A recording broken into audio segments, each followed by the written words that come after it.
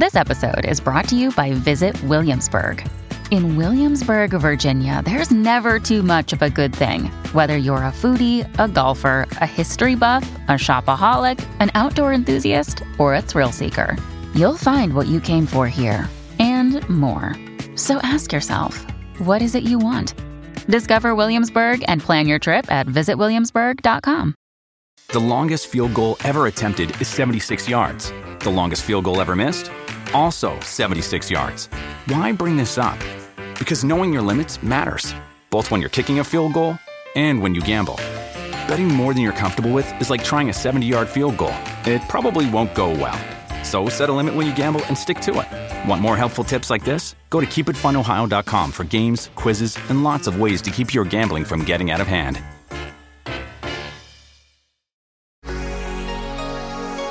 Bright-sighted. He gets down on the ground. He's fake crying. There's no tears. He's fake crying. He's like, oh. And he's like, hey, she didn't actually get hit by a car. She killed herself. And we were like, what? That doesn't make any sense. So basically, he kept custody of us and raised me and my little sister. And our whole lives, he told us that she committed suicide. We both knew it wasn't true.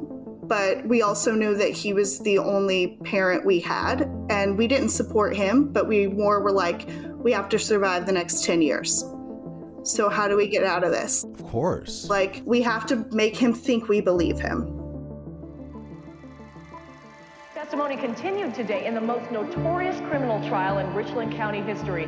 Dr. John Boyle is accused of killing his wife Noreen and burying her body in the basement of his new home in Erie, Pennsylvania. The 12-year-old son finally took the stand. As I heard a scream, I heard a thud. It was about this loud. We, the jury, find the defendant guilty. When I was 12 years old, my testimony sent my father to prison for murdering my mother.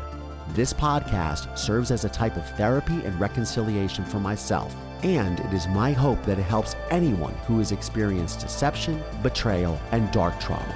I'm Collier Landry, and this is Moving Past Murder.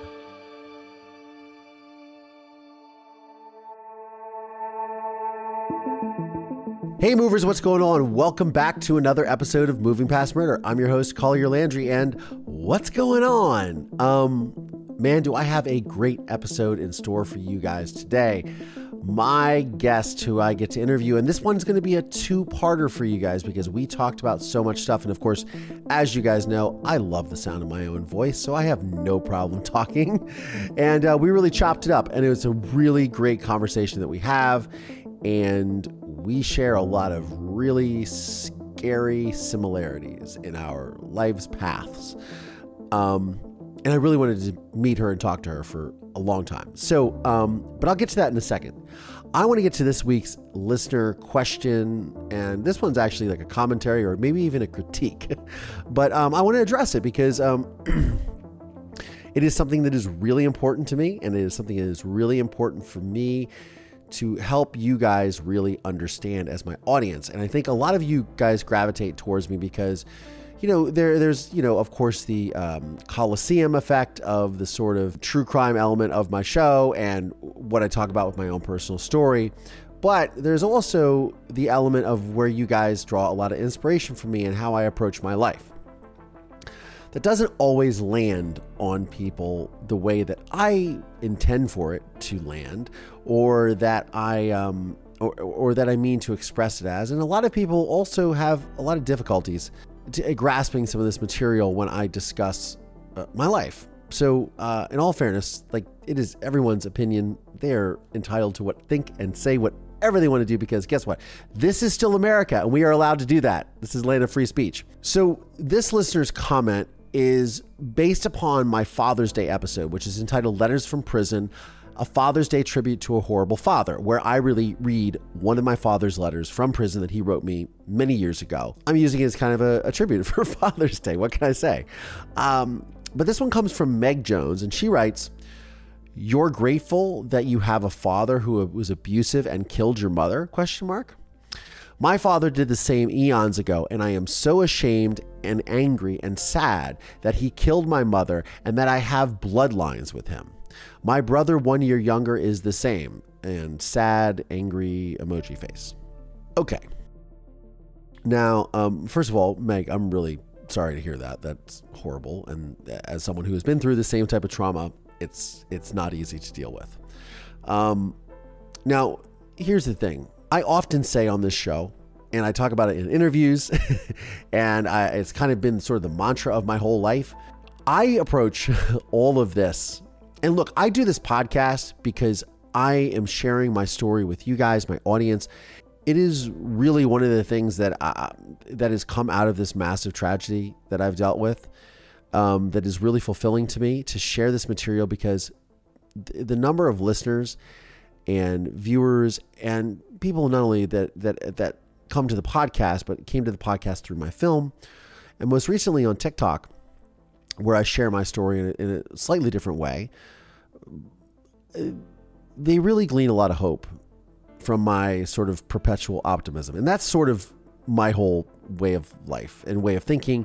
And many of my friends come to me and when they're down and they're like, hey, I'm dealing with this situation, but you're the perpetual optimist. And I have this sort of knack that I have developed, and you can call this a trauma response if you want. You can call this just sort of my mother channeling through me, I like to think, in a lot of ways. Or you could just call this just sort of my naivete that I approach life with. I don't know. My whole thing is, you have two options when you are faced with a situation like this. One is you can embrace it and try to use it to empower yourself and others. The second is you can feel ashamed, embarrassed, depressed, angry, frustrated, just hopeless, right? And bitter towards life. I chose the former of those. In the film A Murder in Mansfield, when I confront my father in prison about murdering my mother, and a lot of people, had reached out to me then when they see the film, or when they still see the film, and they say, how can you sit there and talk to your father, and how can you not just get angry and upset? And my thing is like, honestly, what fucking good does that do? I mean, I understand that that's sort of like the natural way that we want to get angry. And trust me, like, I am angry. I do get angry. Like, of course, the situation that my father put myself, my mother, and my family through is absolutely horrific. I am very well aware of that because I lived through it, just for the record. It wasn't like I was there every single step of the way. But I really do feel like if I took all of that and just made that into an anger situation where I just every day feel ashamed, I feel angry and bitter and, oh, fuck the world, and life owes me something and I'm entitled to this and that and the other. I learned really early on in my life that that's just not going to work. And it wasn't really in me because my mother wasn't like that. My mother didn't raise me to be that way. And then when I was finally adopted, my adopted parents didn't raise me that way. They were really good about not like almost in the opposite.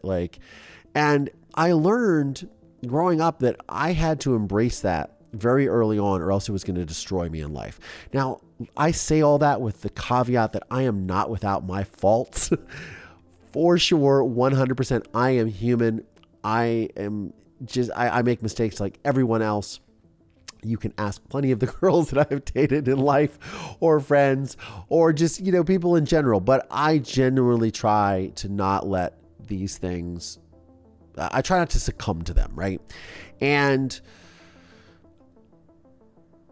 I feel like that was the good choice for me. I feel like that was the only choice for me, really, because you can embrace these things and try to make them into a positive. Look, I made a film. It impacted, it was originally, I wanted to change my life and impact one person. I wanted to speak to that kid who was on foster care, who was literally had no family, no nothing, and had to testify against his father for doing the most horrible thing to him that he could possibly do, and find the courage to do that. I wanted to speak to that kid who felt alone, because I was that kid.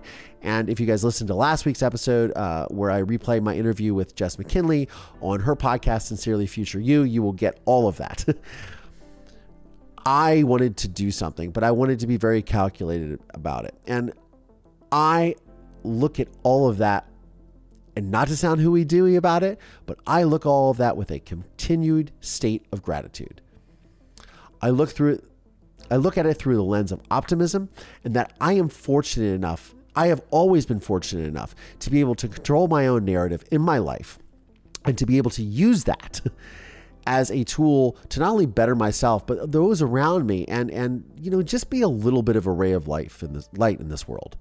And I know that speaks to the majority of you guys and my audience, but I know that some people have a hard time hearing that. So yeah, I am grateful, because I really genuinely like the person that I've become and that I've grown into being. I didn't always like that person, or I didn't always love that person. And sometimes I have my down days and I'm just kind of sad and, life is hard, because life is hard. Let's just face it.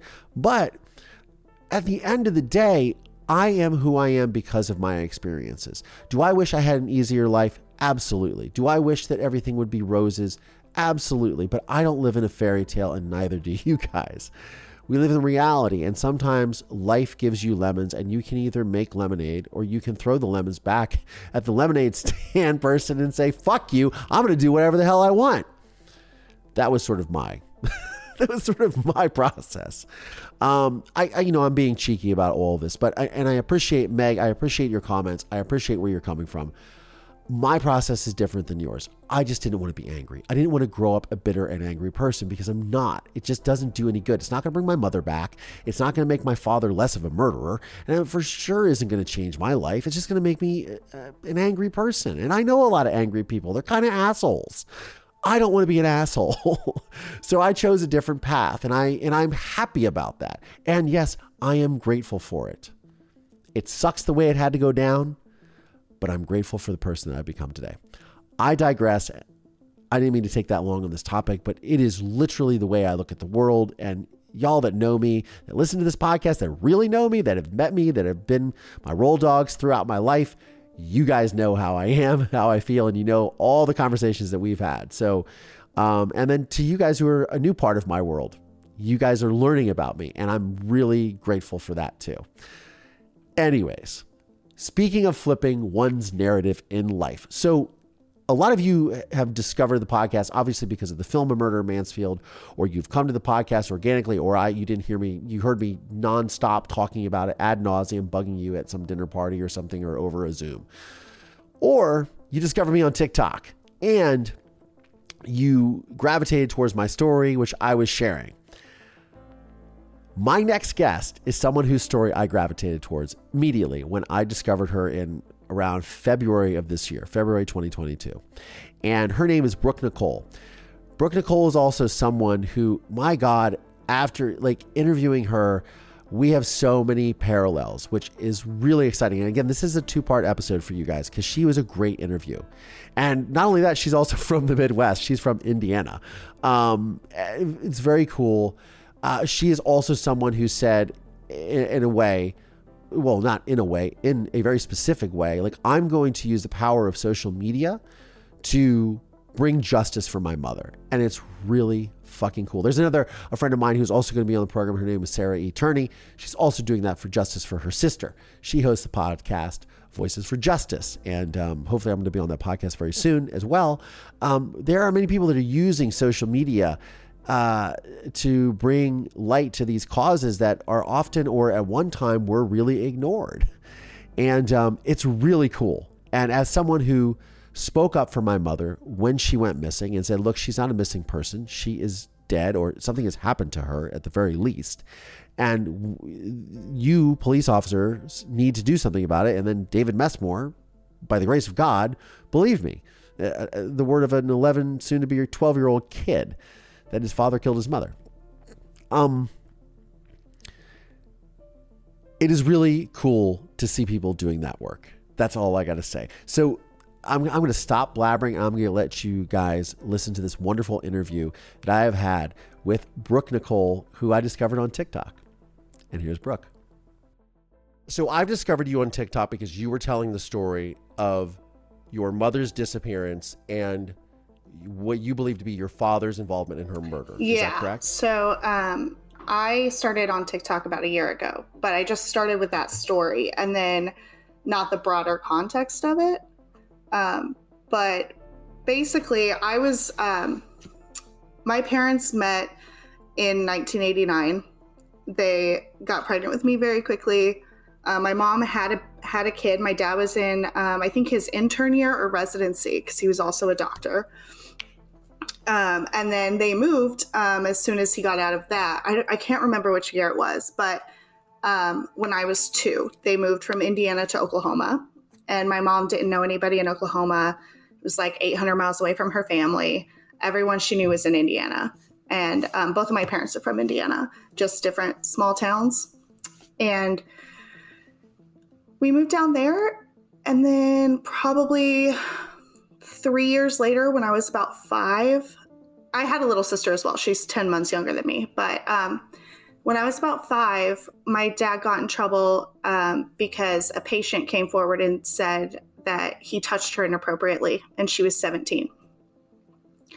So she was in foster care.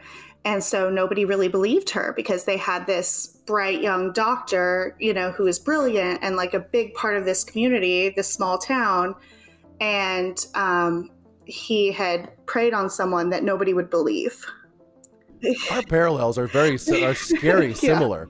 This is crazy. I know. I didn't know. It gets more paralleled actually later. It's crazy. But he ended up losing his license, I believe, in Oklahoma. And so we moved to Illinois, like the border of Indiana and Illinois. He didn't lose his license in Indiana because at the time they didn't talk. It was the mid-90s.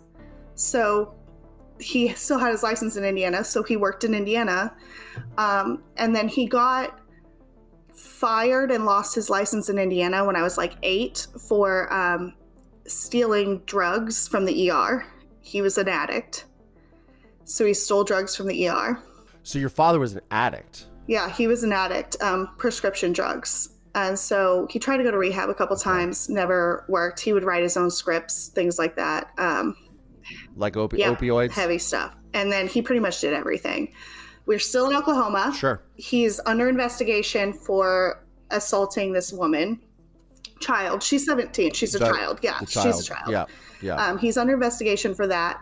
My mom finds out in November about this. So it happened in I want to say September. My dad knew about it for a couple months without saying anything to my mom. My mom finds out about it in November because that's when the police pull me and my little sister out of school and start interviewing us.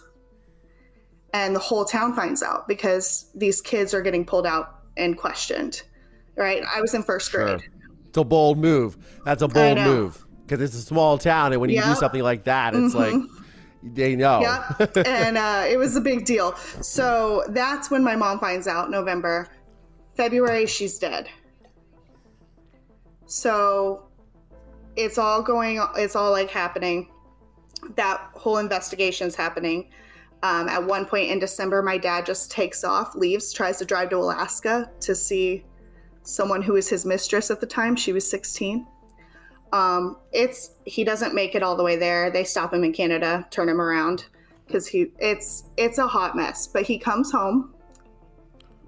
So they stopped him in Canada at the Canadian border because of the pending issue with the underage 17-year-old. And he was trying to flee the country. Now, did he give her physicals? Was that the thing that he was under the guise of giving her a physical?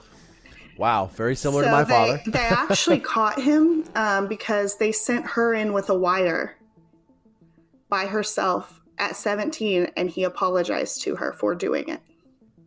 Yeah. The bravery. So she had already reported it, and then, wow. The bravery of that girl, especially when the whole town was against her. It's insane to me how brave she had to be, to do that, to go back in that room by herself. and confront him for it. And she did, and she wore a wire, and so he pled no contest to it, lost his license. But as this all was going on, my mom and dad were having money issues because they were fighting this or whatever, and she had planned on like coming up to see her family in Indiana. And my family, like my mom's family to this day, says that they think that she was going to leave him because she was taking the girls on this trip to see her family, you know. Sure. And her family had no idea any of this was going on. She told them nothing.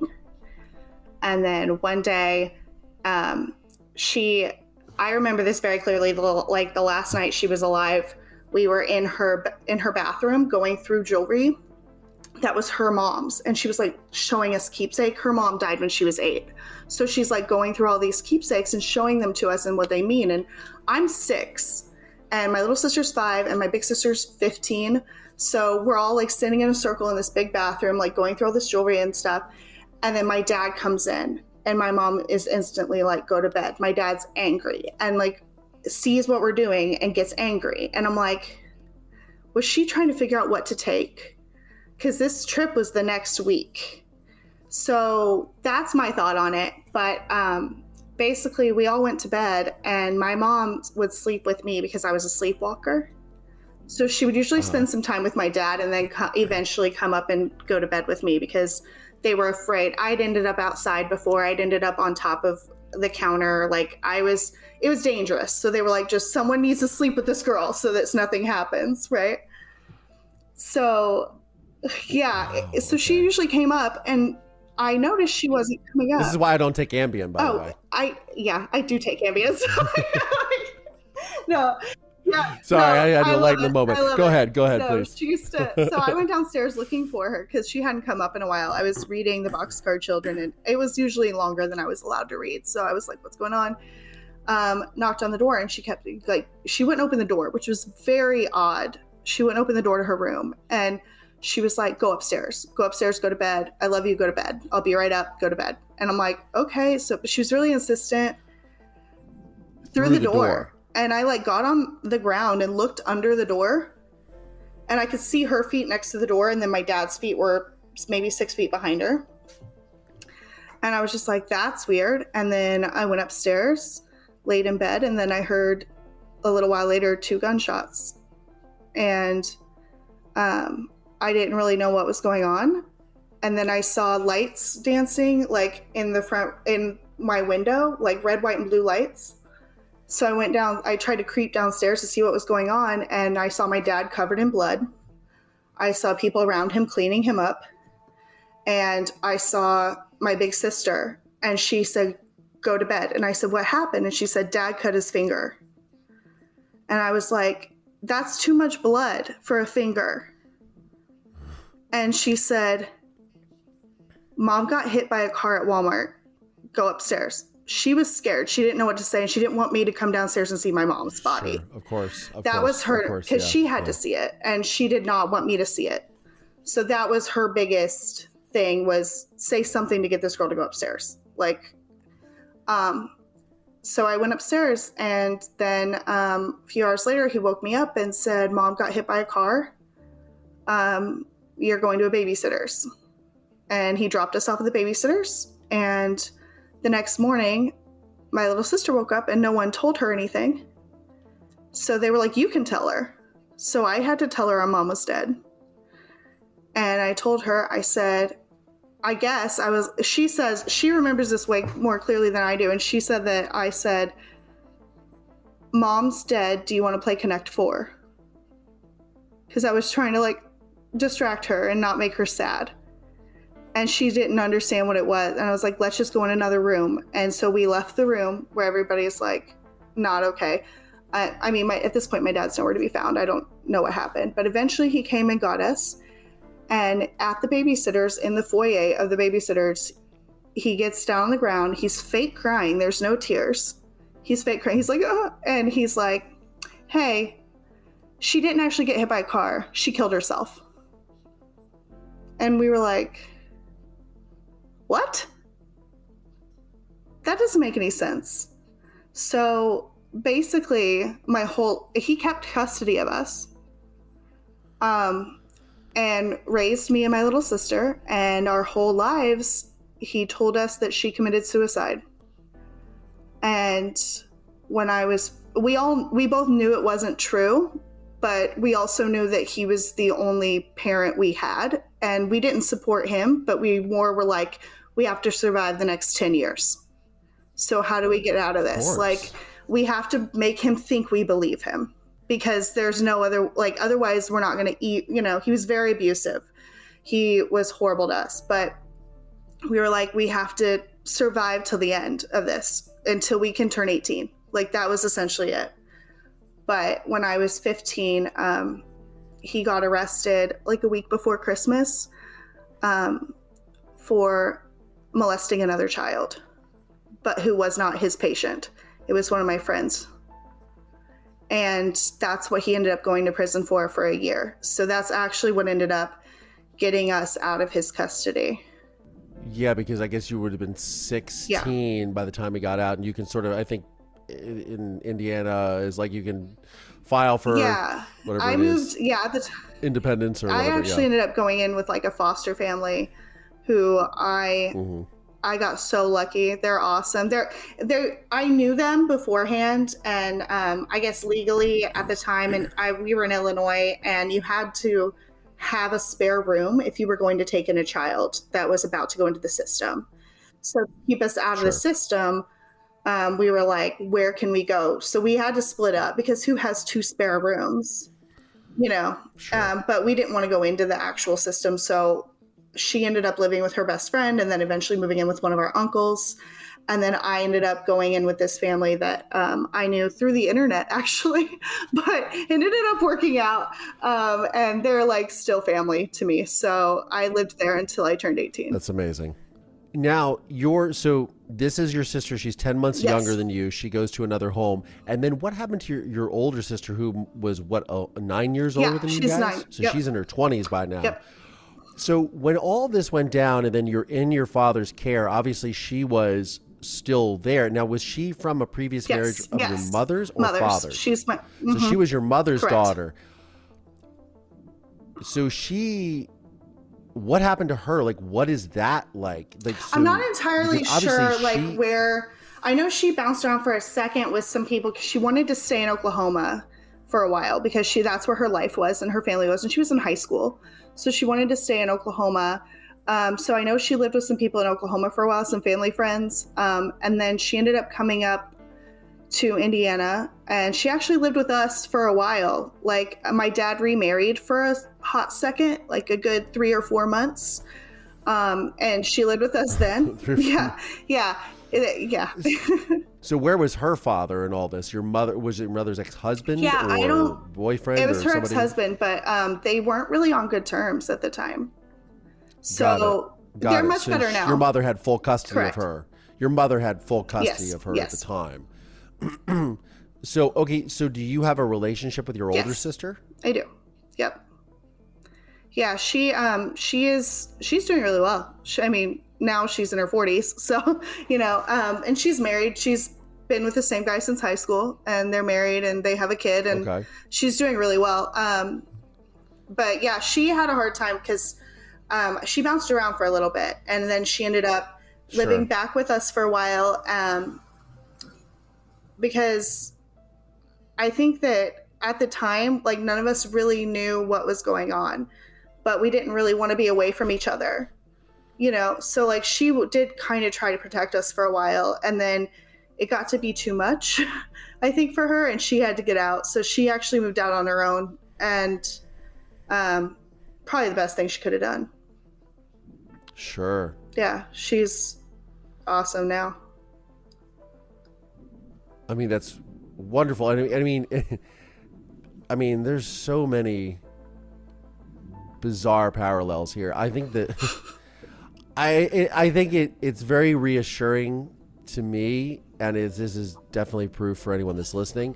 Like before this, we talked on the phone for almost an hour. Right. I've seen your TikToks. You are a very functional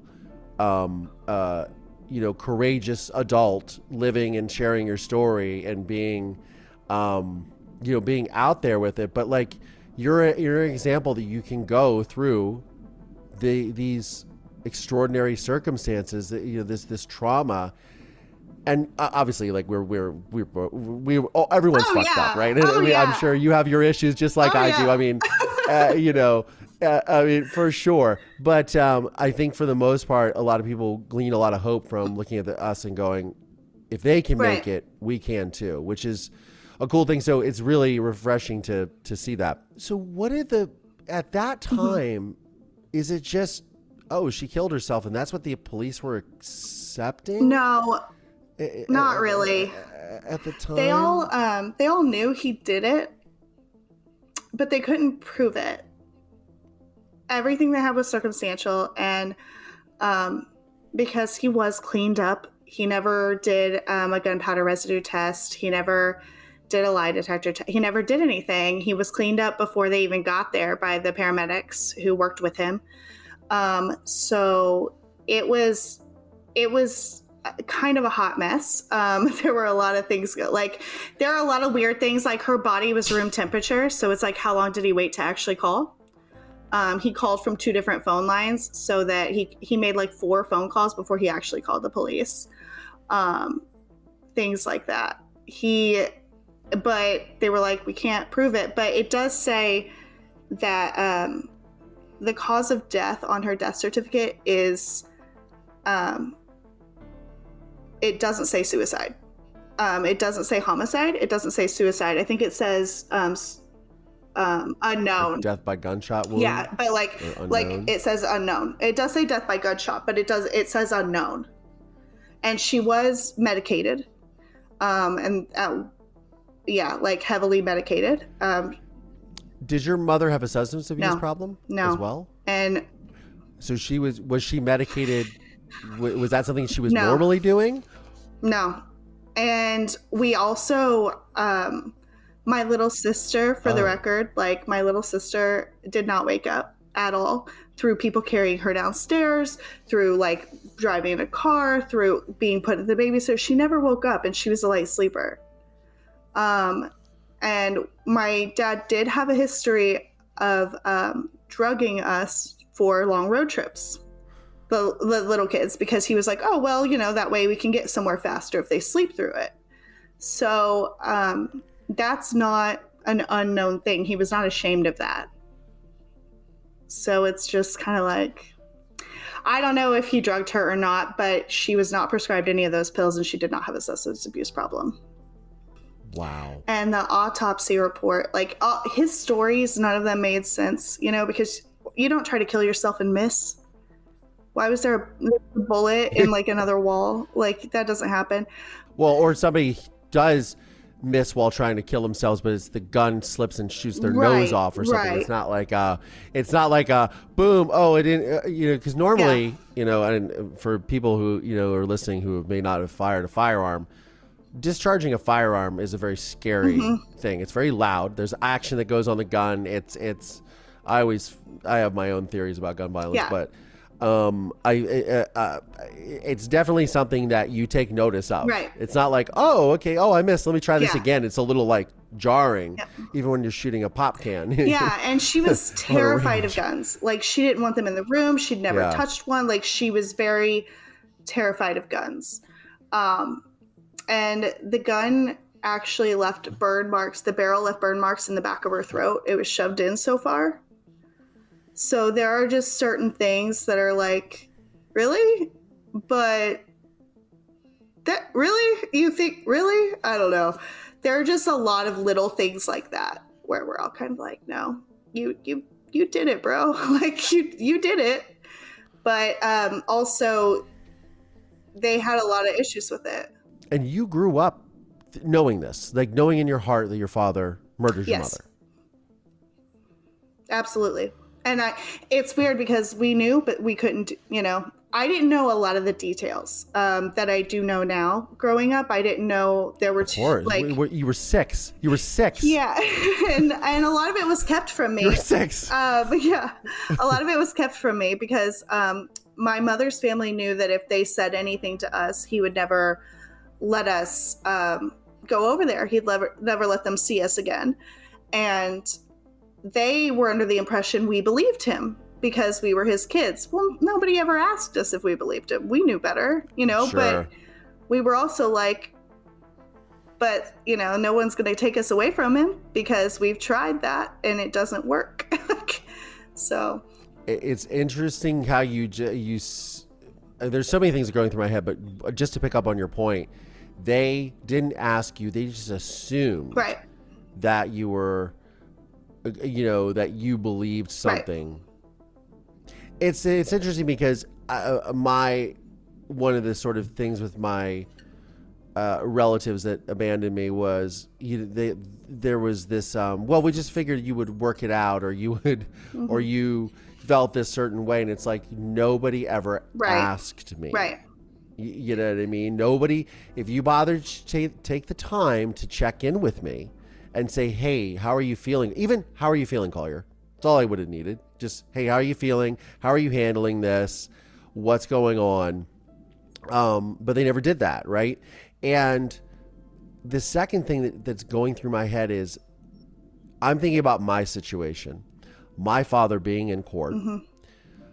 And again, you mentioned circumstantial. The parallels are so bizarre because, your father was a doctor, and, I'm sure that people would say, well, if he did this, how would the evidence, just like with my father, why was there no blood? Why was there no this?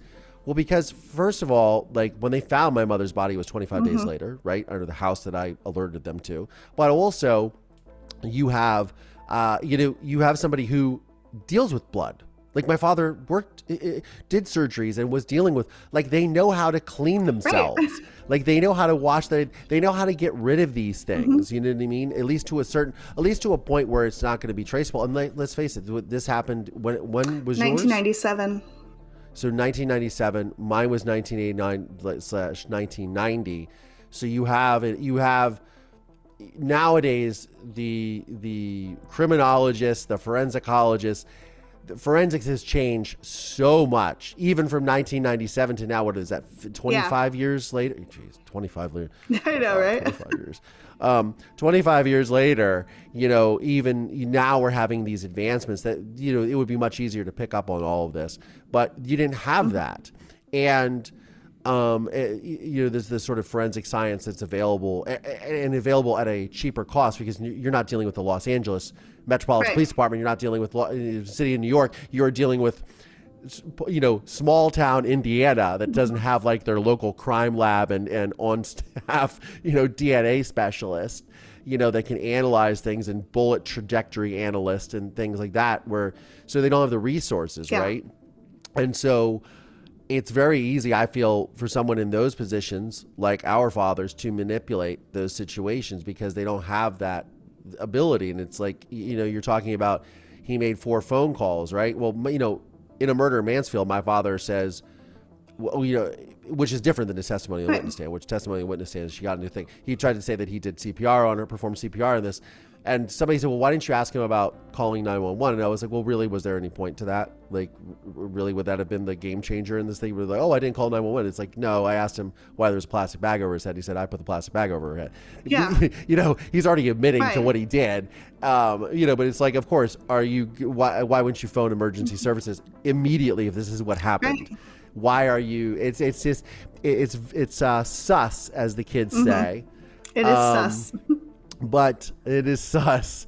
But I shudder to think of what would have happened if my father had gotten off for murdering my mother, and then I had to go back and live with him because I would have been 12 years old at the time, going back into his custody, which I would assume would have happened. I would have gone back to his custody because it's very hard to, I believe, fight that. It's impossible. My family tried for years, but they can't kill parental rights if no one doesn't want to give them up. Yeah, exactly. And it's like one of the hardest things. And I have a friend that works in child services, and he said that is like their version of an appeal, but on the child's right side is when they file these, either the parents, and he deals with parents that are drug addicts, right, that are literally opioid addicts that cannot take care of themselves, let alone their family, and they will file these these injunctions to maintain their parental rights, because it's sort of like the death sentence for them if those are taken away, right, with their children, for many reasons. Like, it could be because they want custody of their children. It could be because they want welfare from the state. It could be because there's all these things that come with it, right? So they fight this.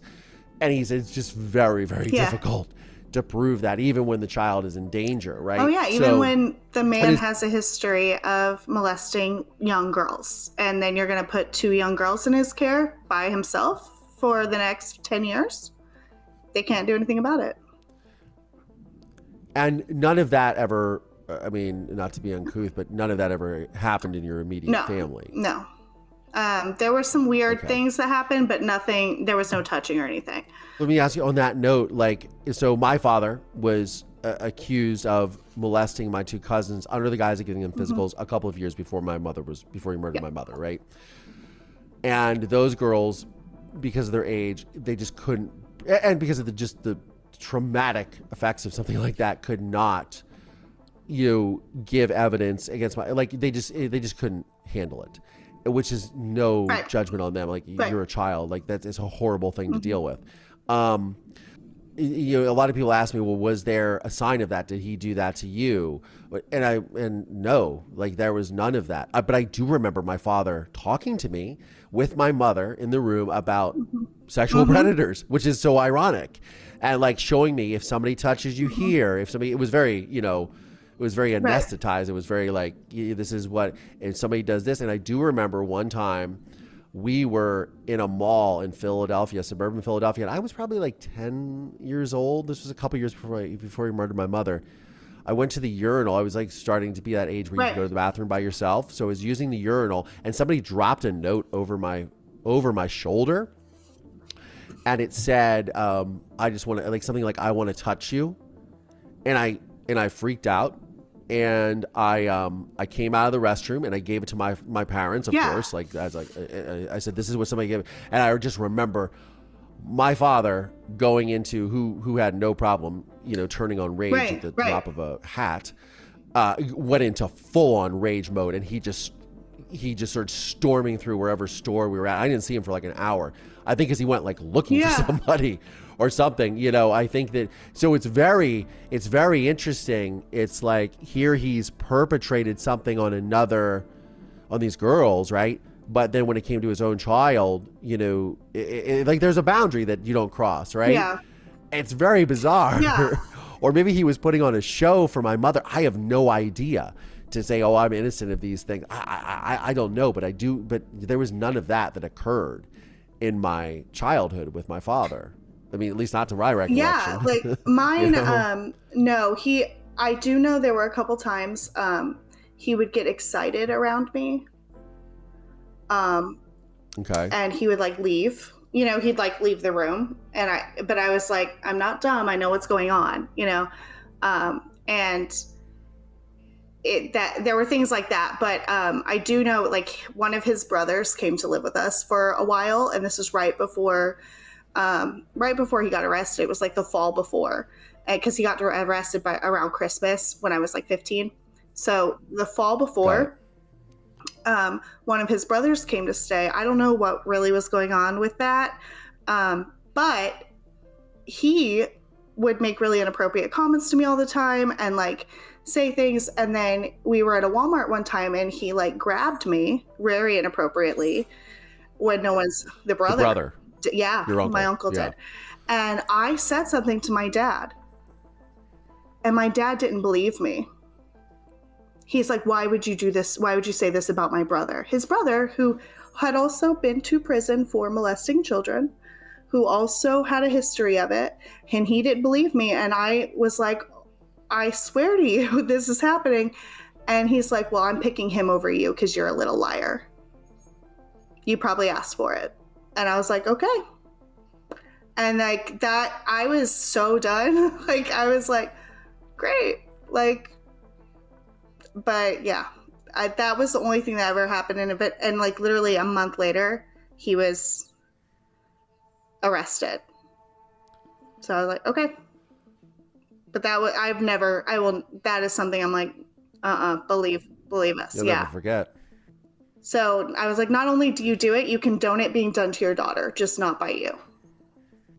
And I do know there were pictures taken of me at random times. But I do know that that's part of like the culture. Sometimes you have to present pictures that are inappropriate in order to get pictures that are inappropriate in that ring of culture. Yeah. Oh.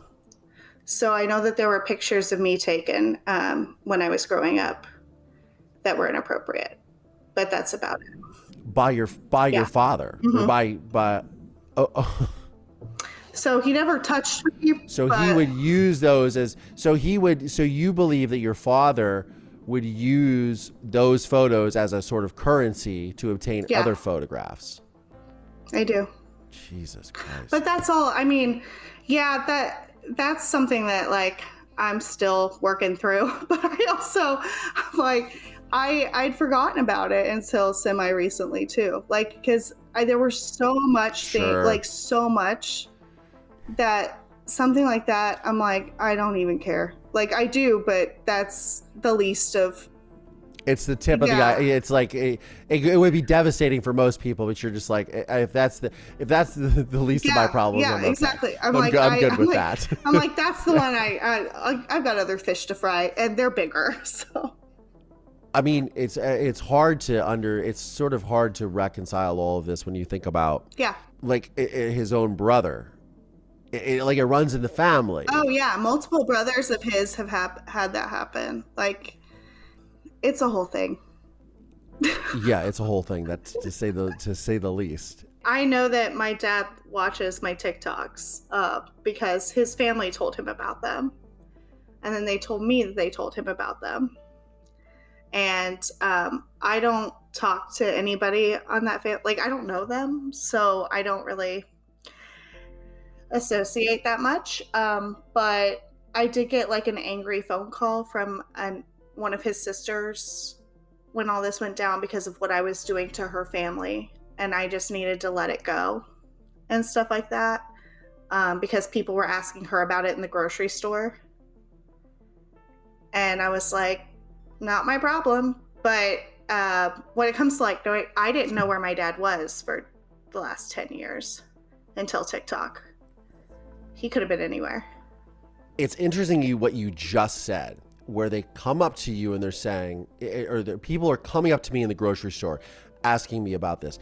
People are, it's uncomfortable for me. It's whatever their thing is. And look, I am in no way, shape, or form advocating or saying that it's not difficult or challenging being in their situation, right? It's also rather difficult and challenging to be in your situation. Correct. Or my situation. And so I would have, again, this I think for me, how I can relate this is because I only recently started telling my story on TikTok. And look, it's sort of prologue to my life now, I guess. Maybe that's the word I'm looking for. Past is prologue for me. I mean, I think as you too, but I also think that, one of the things when I made A Murder in Mansfield is I gave everyone that I could the opportunity to speak in the film, whether that be my father's mistress, my half everybody. I reached out to everyone, and I said, look, I met with her in her house, and I said, this is an opportunity for you to share your side of the story, whether that side of the story is, because people will draw their own conclusions based upon the facts that are presented, right? This is your opportunity to say, look, I didn't know about his wife. I signed this piece of paper with her name on it for the house because Jack told me to do this and I was under his control or whatever that is, right? And instead, they chose not to participate at the last second, and my sister pulled out. I haven't spoken to my sister since, like not because of me, because of her. Like she just... I was uninvited to my nephew's birthday party that I was invited to 3 days earlier and all these things. And so it just evaporated, right? When I was making the film. So and what happened is after the film, then they were upset.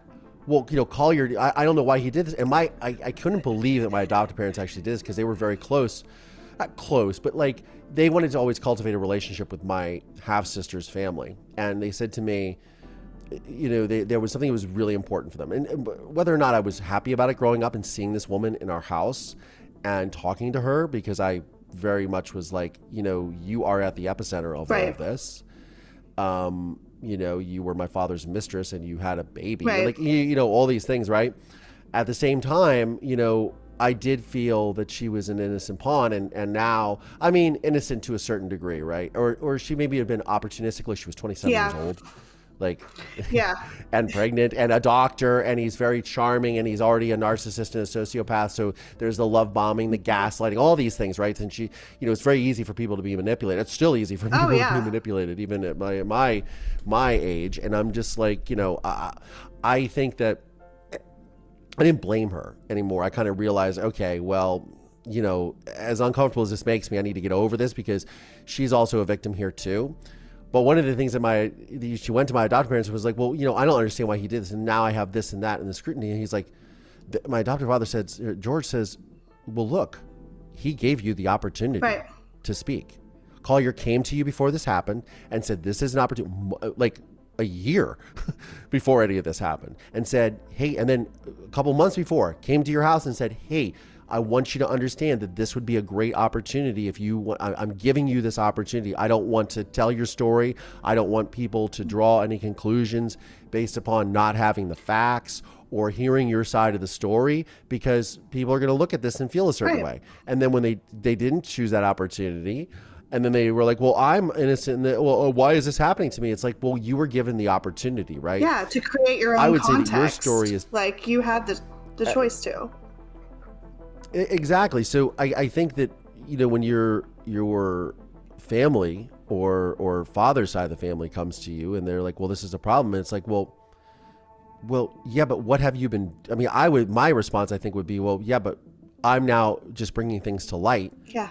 Why haven't you done the same thing? Yeah. And why would you think as her daughter that I'm going to let this go? Yeah, I think for me, I've met his side of the family once in my life. I was 8 years old. Growing up, he told me his parents were dead. They were not dead.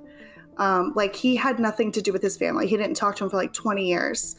And then I found out he had all these brothers and sisters and they all had kids, but I've met them one time. And then, they've never really shown any interest in my life or getting to know me or anything like that.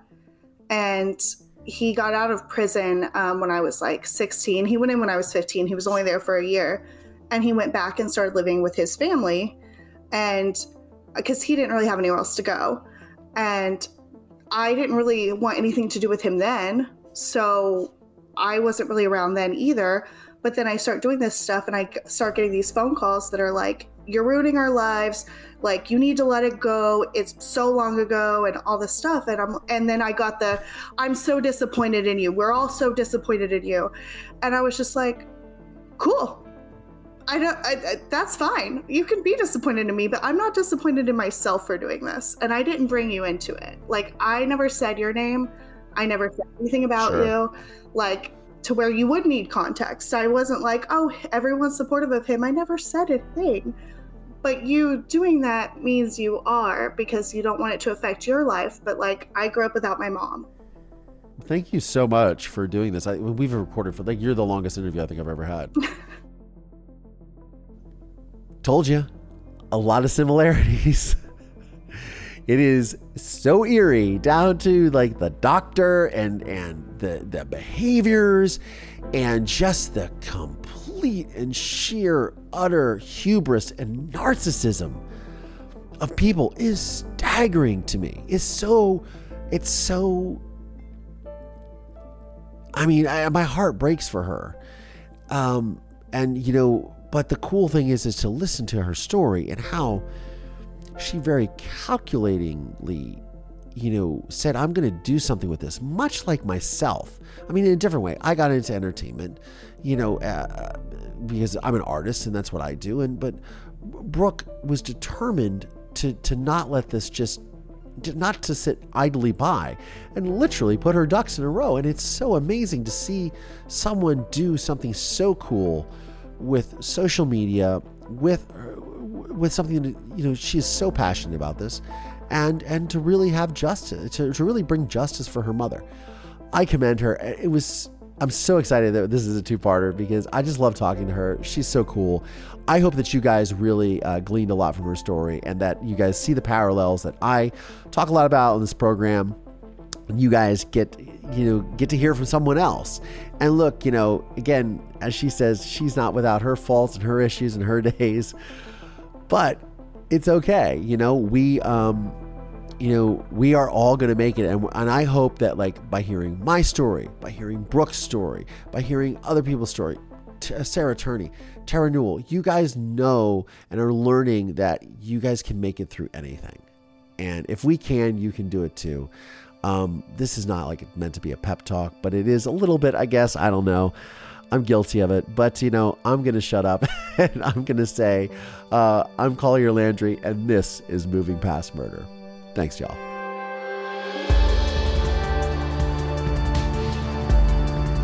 This podcast is made possible by support from listeners just like you.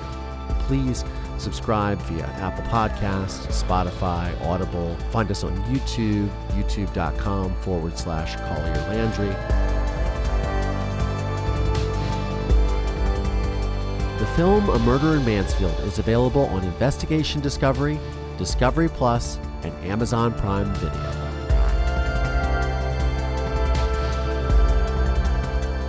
This podcast is a production of Don't Touch My Radio in association with RSA Entertainment.